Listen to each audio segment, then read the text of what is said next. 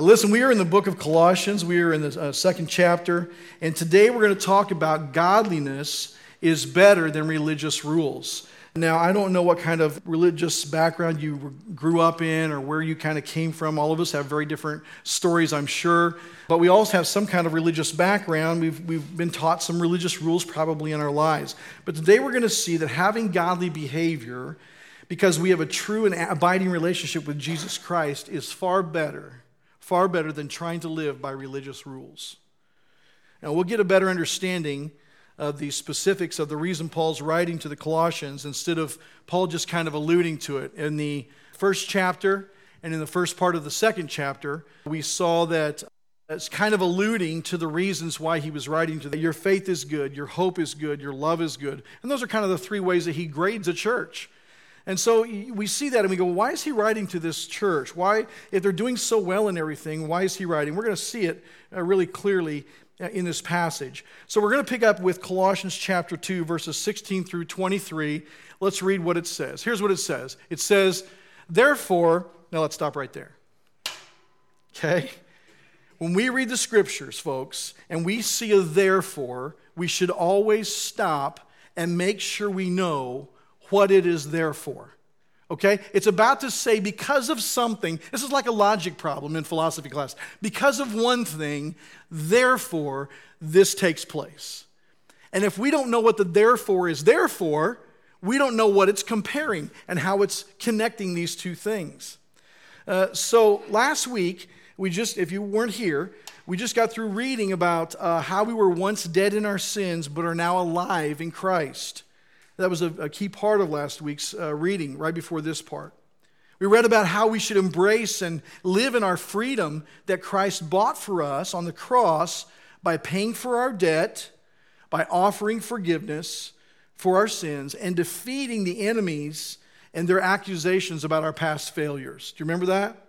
In fact, we had a cross down here in front, and before we took the Lord's Supper, we asked you to maybe write a sin that you struggle with or one that you need victory over, and come and bring it and actually nail it physically to the cross as a symbol that you understand and you comprehend that what Jesus did for us is so complete and so perfect and so wonderful that he's already paid for our sins, past, present, and future. They're all forgiven. Now, we see a therefore. So what Paul is saying is because Jesus has done this for you, because these are the ramifications of his price that he gave his body and his blood for you, because of this, therefore, listen up. All right? And so now let's read what the therefore is therefore in verses 16 through 23. It says, therefore, let no one pass judgment on you in questions of food and drink, or with regard to a festival or a new moon or a Sabbath. These are a shadow of the things to come, but the substance belongs to Christ.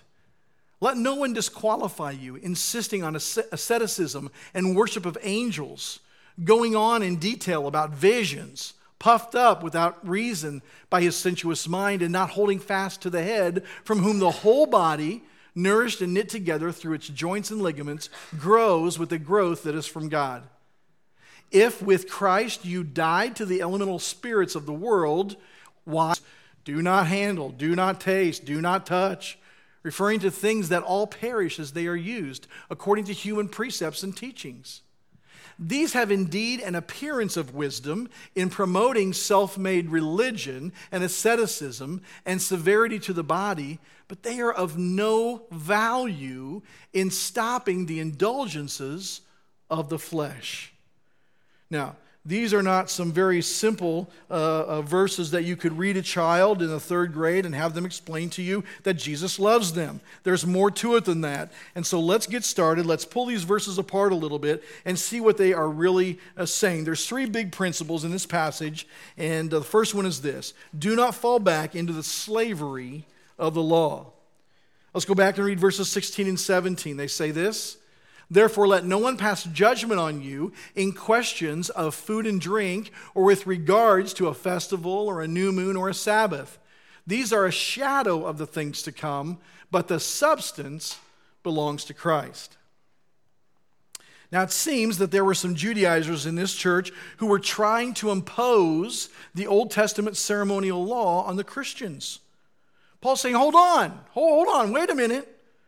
Christ has come and canceled, he's fulfilled the ceremonial law. If Christ has freed you, why would you become entangled with the law again? Stop judging one another in this regard.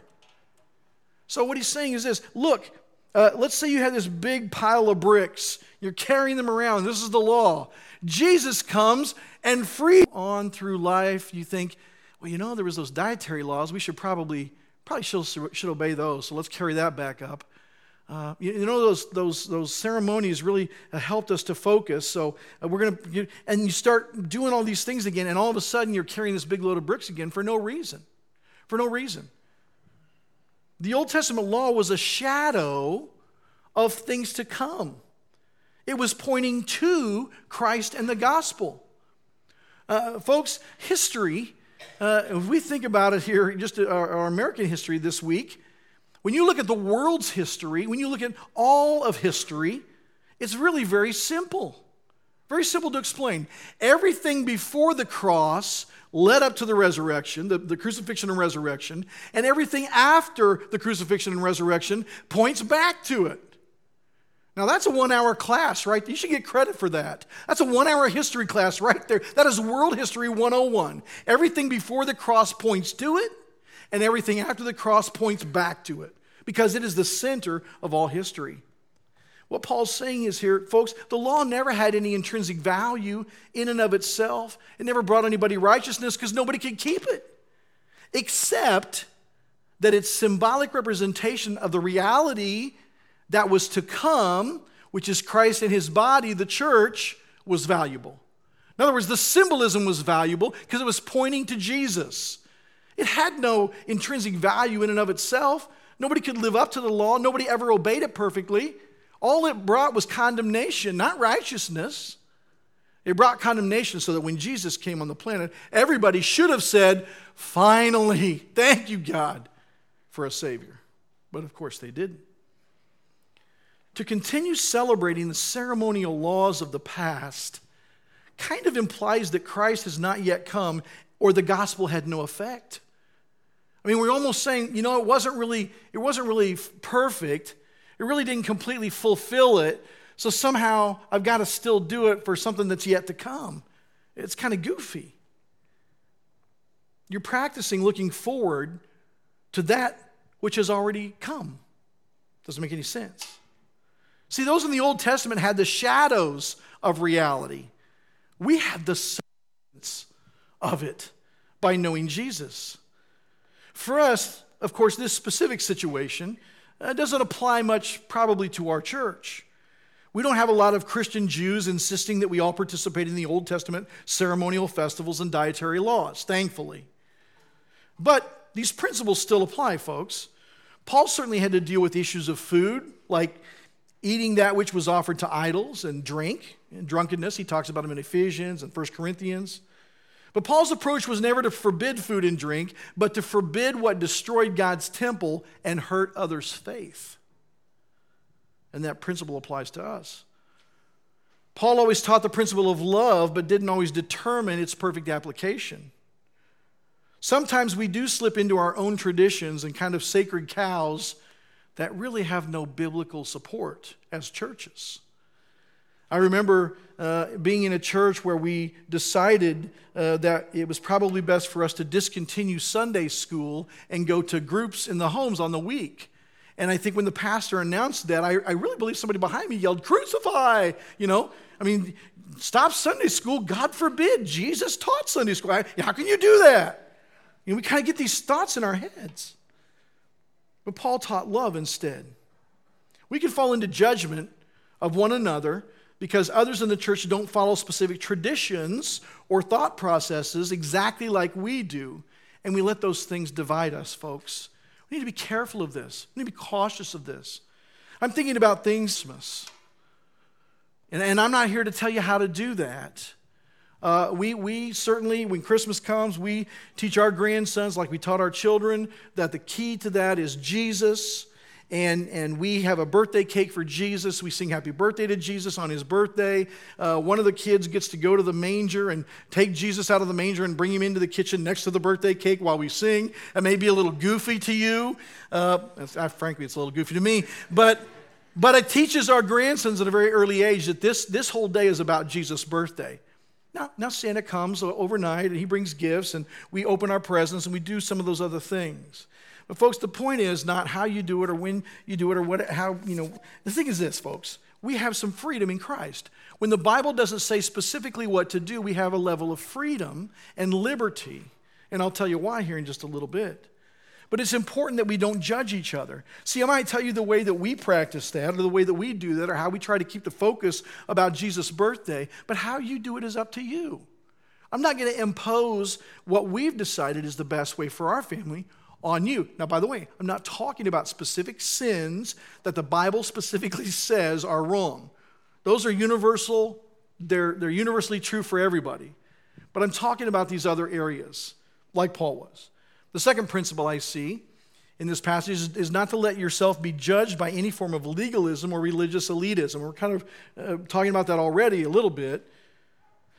Colossians chapter 2, verses 18 and 19 says this: "Let no one disqualify you, insisting on asceticism and the worship of angels, going on in detail about visions, puffed up without reason by his sensuous mind, and not holding fast to the head, from whom the whole body, nourished and knit together through its joints and ligaments, grows with the growth that is from God."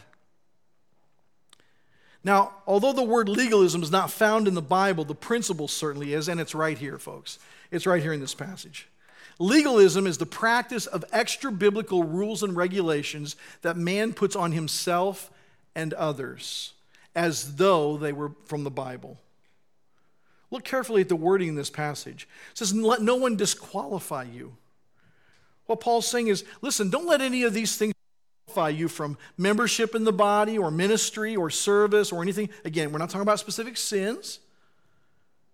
We're talking about opinions and thoughts and ideas that are extra-biblical. When he says insisting on asceticism is the belief that a person can obtain a kind of a higher spiritual position or moral state by denying themselves or abstaining from certain practices. Now, if you have a specific non-biblical conviction about something, you should abstain from it. Okay, do it. But don't force your extra-biblical conviction on others in the body of Christ. That's legalism. Now, most of you in this room are not old enough to know the Big Five. But if you were around when pastors were preaching in the 60s and 70s, you know what the Big Five are, right? Smoking, drinking, dancing, playing cards, and going to movies. And I heard sermon after sermon about how those 5 things would just send you to hell in a handbasket. It's crazy. Good people with good motives, but outside of what the Scripture teaches. Now, I'm not saying those things are all good. You should do them all, okay? But what I'm saying is this. If you've gone to Fellowship of Grace from even early on, in the last 11 years, I've not preached a single sermon on smoking. Mostly because I preach about gluttony, which, okay? I haven't preached a single sermon on movies. Haven't preached a single sermon on dancing. Probably because I'd have to show you examples that I don't want to do, okay? And here's why we don't do that, folks. Because I've been called by God to be a pastor. I have my lane to stay in, okay? I'm here to encourage you, to point you to Jesus. I want you to get connected with Him. I don't want His job. I got enough to do with my job. Listen, here's what I know. If I get you connected to Jesus, if I can encourage you in that and cheerlead you to that and help you to Jesus, I don't have to talk to you about those other things. God will talk to you about those other things. He'll work them out in your life. I don't want to take on the Holy Spirit's job. It's too big, and I wouldn't do it very well anyway. I'm going to let Him do His job. I'll do my job. That's why you don't hear a lot of things about. Now listen, folks, when it comes to biblical sins that are in biblical passages, we talk about them here. We don't avoid them. We don't play games. What God says, God says.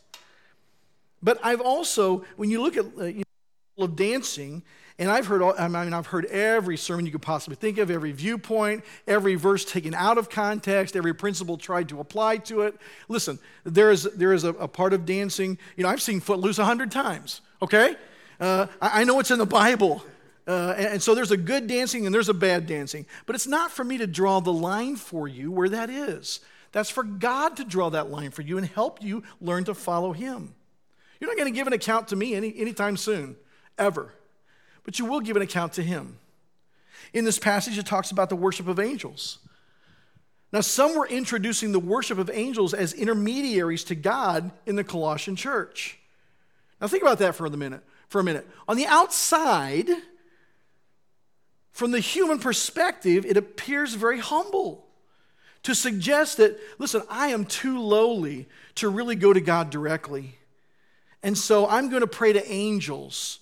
I'm going to talk to angels so that they can speak to God for me. They're closer to Him than I am. But it's not humility that drives that, folks. It's taking the honor due Christ and giving it to a created being.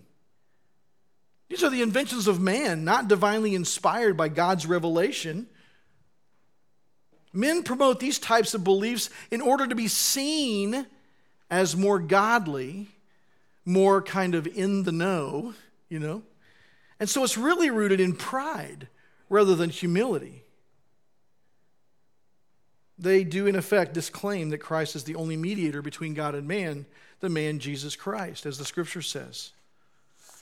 Now, the thing about this is, most of these things look like they're really good things. Now, I've been in churches where they have a really strong discipleship program, and the church begins to divide over the haves and the have-nots. Oh, I've been through discipleship. I've been discipled. I'm one of the holy ones here. And then there's those who haven't gone through the program yet. Yeah, I haven't been discipled. I'm still just a lowly scumbucket coming to church here. Someday I'll go through the program and be discipled like those holy people, but for right now, I'm just here. Churches can do that kind of thing, and God's not against discipleship. Discipleship's a good thing. Church as a way to define the holy group and the unholy group, we're adding to the Scriptures, and it becomes this very legalistic practice without sometimes us even knowing it. The Scripture says that Christ is the head of the church. And in this passage, unlike most New Testament passages, when it says Christ is the head of the church, most of the time it means that Christ is in a position of authority over the church. But here it's not saying that. Here it's saying that Christ is actually the growth, he's the head for growth's sake. The body grows in width and depth, and the source is always Christ Himself. Listen, I can preach my guts out and I can't change a human heart. I can't change you. I can point you to the truth, but I can't be the truth for you. Neither can Pastor Derek, neither can Pastor John, neither can anybody else. But here in this passage is saying, listen, Jesus is the head of the church. So when the church grows numerically, so the church grows in width, more people get saved. That's at the cause of Christ, not anybody else. When the church grows in depth by people growing in Christ, by them becoming more like Him, becoming discipled and growing, of course, He uses us to be a hand in that. But at the end of the day, it's God the one who's changing people's hearts. He's the one who's transforming us.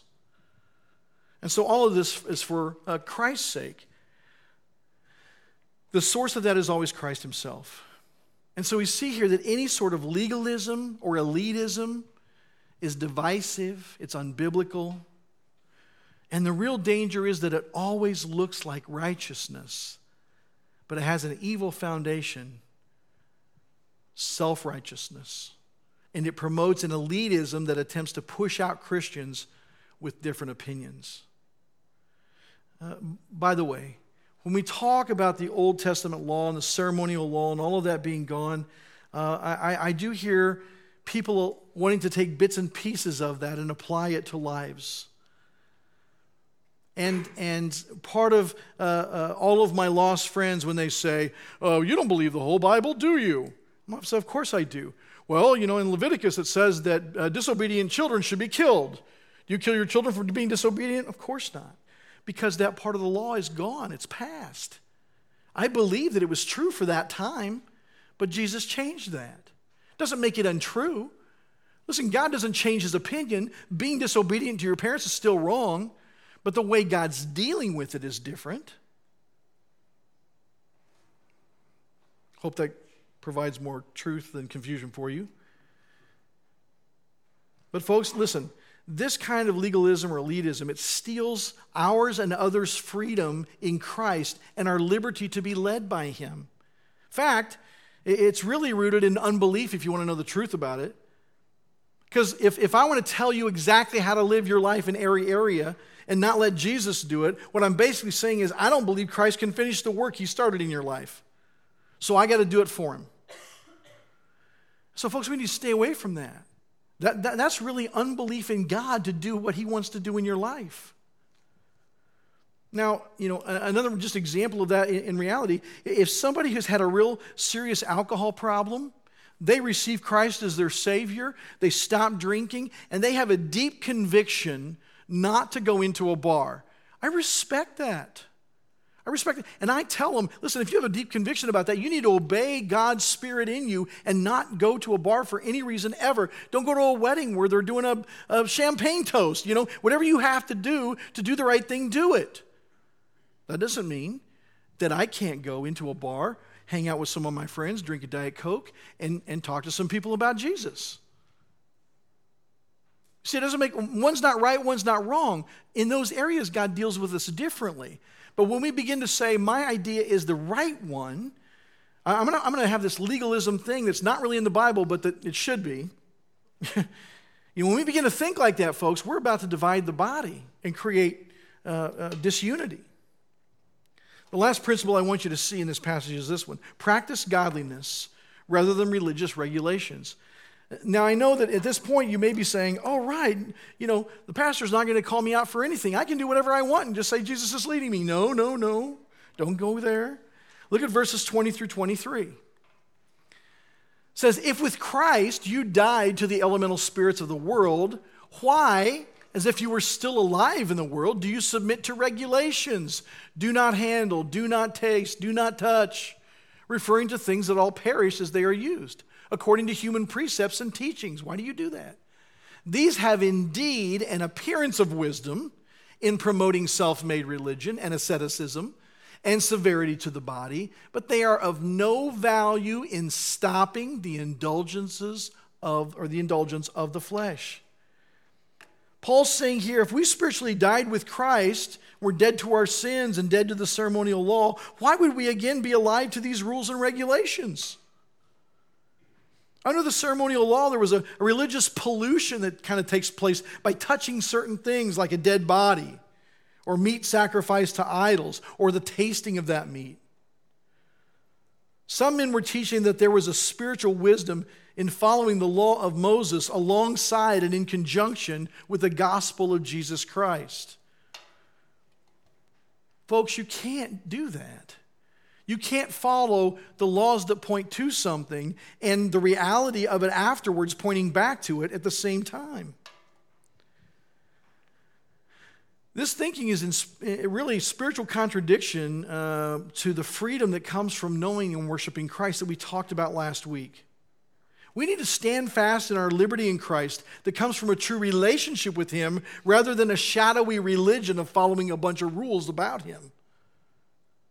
While these things have a show of wisdom, as the scripture says, they really come with a foolishness that minimizes the gospel and Christ's sacrifice on the cross. And they do nothing to keep us from being sinful. In reality, folks, listen, if obeying the law could have fixed our sinfulness, Jesus wouldn't have ever had to come. It didn't fix it. It just pointed out our sinfulness. It just made it clear to everybody that we couldn't live up to it. And then we want to try and put these rules back on ourselves? Doesn't make any sense. True godliness, folks, true godliness is found in a relationship with Jesus and a yielding to God's word and God's spirit that comes into us when we give our lives to him. That's the only way we achieve godliness. It's not through a bunch of rules and regulations. It's not through trying to be more kind of self-righteous. It's really found in having a deep and abiding relationship with God. When we realize the depth of our sinfulness, the depth of our lostness, the depth of the distance between God and us that used to exist, and then when we really believe and understand that Jesus came to this earth and he gave his life to pay for our sins, to buy us forgiveness, and to give us a true victory over the enemy. And we begin to live in that, folks. Listen, we have a deep relationship with him. We have a connection with him. We speak to him, and we hear him speak back, not audibly, but he certainly guides and leads our heart. When we pray for guidance, when we pray for wisdom, when we pray for God's direction, he'll give it. Listen, he's not standing up there in the sky going, hey, try to guess what I want you to do. Try to guess it. Oh, you're going to have to pray harder if you want to guess what I... Listen, no father does that to their kids. It's silly. We think that way, but it doesn't happen. God wants to communicate what he wants from us, what he wants us to do, how he wants us to be, where he wants us to serve, who he wants us to touch in our lives. We just don't listen very well sometimes. But folks, when we stay connected to him, it'll be clear to us. And by the way, as we're following him, if we get a little off track, that still small voice will drive us back. He'll move us back. We'll be okay, I think this is what God wants. And then all of a sudden, ooh, man, I'm just getting a bad feeling about this. I just, this is not just bad pizza before I go to bed. This is something deeper. This is something more meaningful. God's trying to direct me another way. And he will direct us. But folks, we have to have that deep relationship with him if we want to be led by him that way. And again, this does not apply to blatant and obvious sin according to the scriptures. But it does apply to everything else, including the application of somewhat what we would maybe say is questionable behavior. Now, a few people that I know post things on Facebook where I'm like, well, there's no question in that. That's obviously sinful behavior. They're doing things that are absolutely contrary to God's word, black and white, clear as a bell, done. But then there are other things that conversations that I have with people, things that I see that probably I would question. But in reality, folks, it's not my position to question them. It's God's position to work with them. It's God's position to question them. It's God's position what I need to do is get them connected to Jesus. You see, the deeper I can get them connected to Jesus, the more they're going to be in tune with him. And the more they're going to be led by him. And the more they're going to hear from him. And the more they're going to be and do what he wants. And Paul's just saying here, folks, listen, don't add a bunch of stuff. God's word is so complete just as it is. Don't add a bunch of things to yourself and to others to fulfill some kind of deeper or more cool righteousness or whatever. And listen, I've got friends that just come up with some really crazy, godly things. I had a friend who told me one week, he said, hey, listen, man, we had this great worship time and we heard angels singing. I'm like, what? And I said, get me the tape. You guys tape your services. He said, oh, yeah, we tape our services. He brought it to me. I don't know if I told you this a few weeks ago or not. This story I tell all the time because it fits this thing. But I said, I want to hear the tape. So we started listening to the tape, and we got about halfway through the second song or so, and he goes, right there, do you hear it? Do you hear him? That high-pitched singing? That's angels singing. I'm like, dude, that's feedback. You're that. And really burst his bubble. But they're, the whole church, like this whole cool thing, and it's almost just like, I want to be self-righteous. I want to be more godly. Listen, folks, if you can live just a godly life, that's impressive enough to God. You don't need to be coming up with crazy things. There were guys at this church, basically, that were trying to come up with things and do things that are just somehow self-impressive to everybody else and lifts them up and all this goofiness. We don't need that. God doesn't need that. And I can tell you, in our church, in the last 11 years, we've only had a couple of small instances of these kind of things kind of rearing their heads up and beginning, and we kind of put them, to shut them down pretty quickly. But listen, you need to just get connected to Jesus. Get connected to Jesus. This is why we preach Jesus, folks, so you'll be connected to him, and he'll be able to lead your life. By the way, it's also why when you look at our member covenant that you signed when you became a member, it doesn't say a bunch of legalistic stuff. It doesn't say, hey, by the way, you have to give 10% of your gross annual salary and just submit your W-2 by April 15th, and we'll check and make sure you did it. And we're checking your attendance, and if you fall below 85%, you'll get a little note in the mail that says, we don't do any of that kind of stuff. What we say is, listen, will you commit to living a godly life and letting Jesus lead you? Will you really commit to that? Because if you'll do that, folks, everything else will fall into place. It just falls into place. Let's pray. Father, we thank you for your word that guides and leads us. We thank you for the things that you tell us very specifically and then follow you better. Father, we're not only thankful for your word that is perfect, but for your Spirit who is also perfect and lives in us. God, help us to be more in tune with you, more in tune with your word, more in tune with your Spirit, that we might be led by you in a greater way.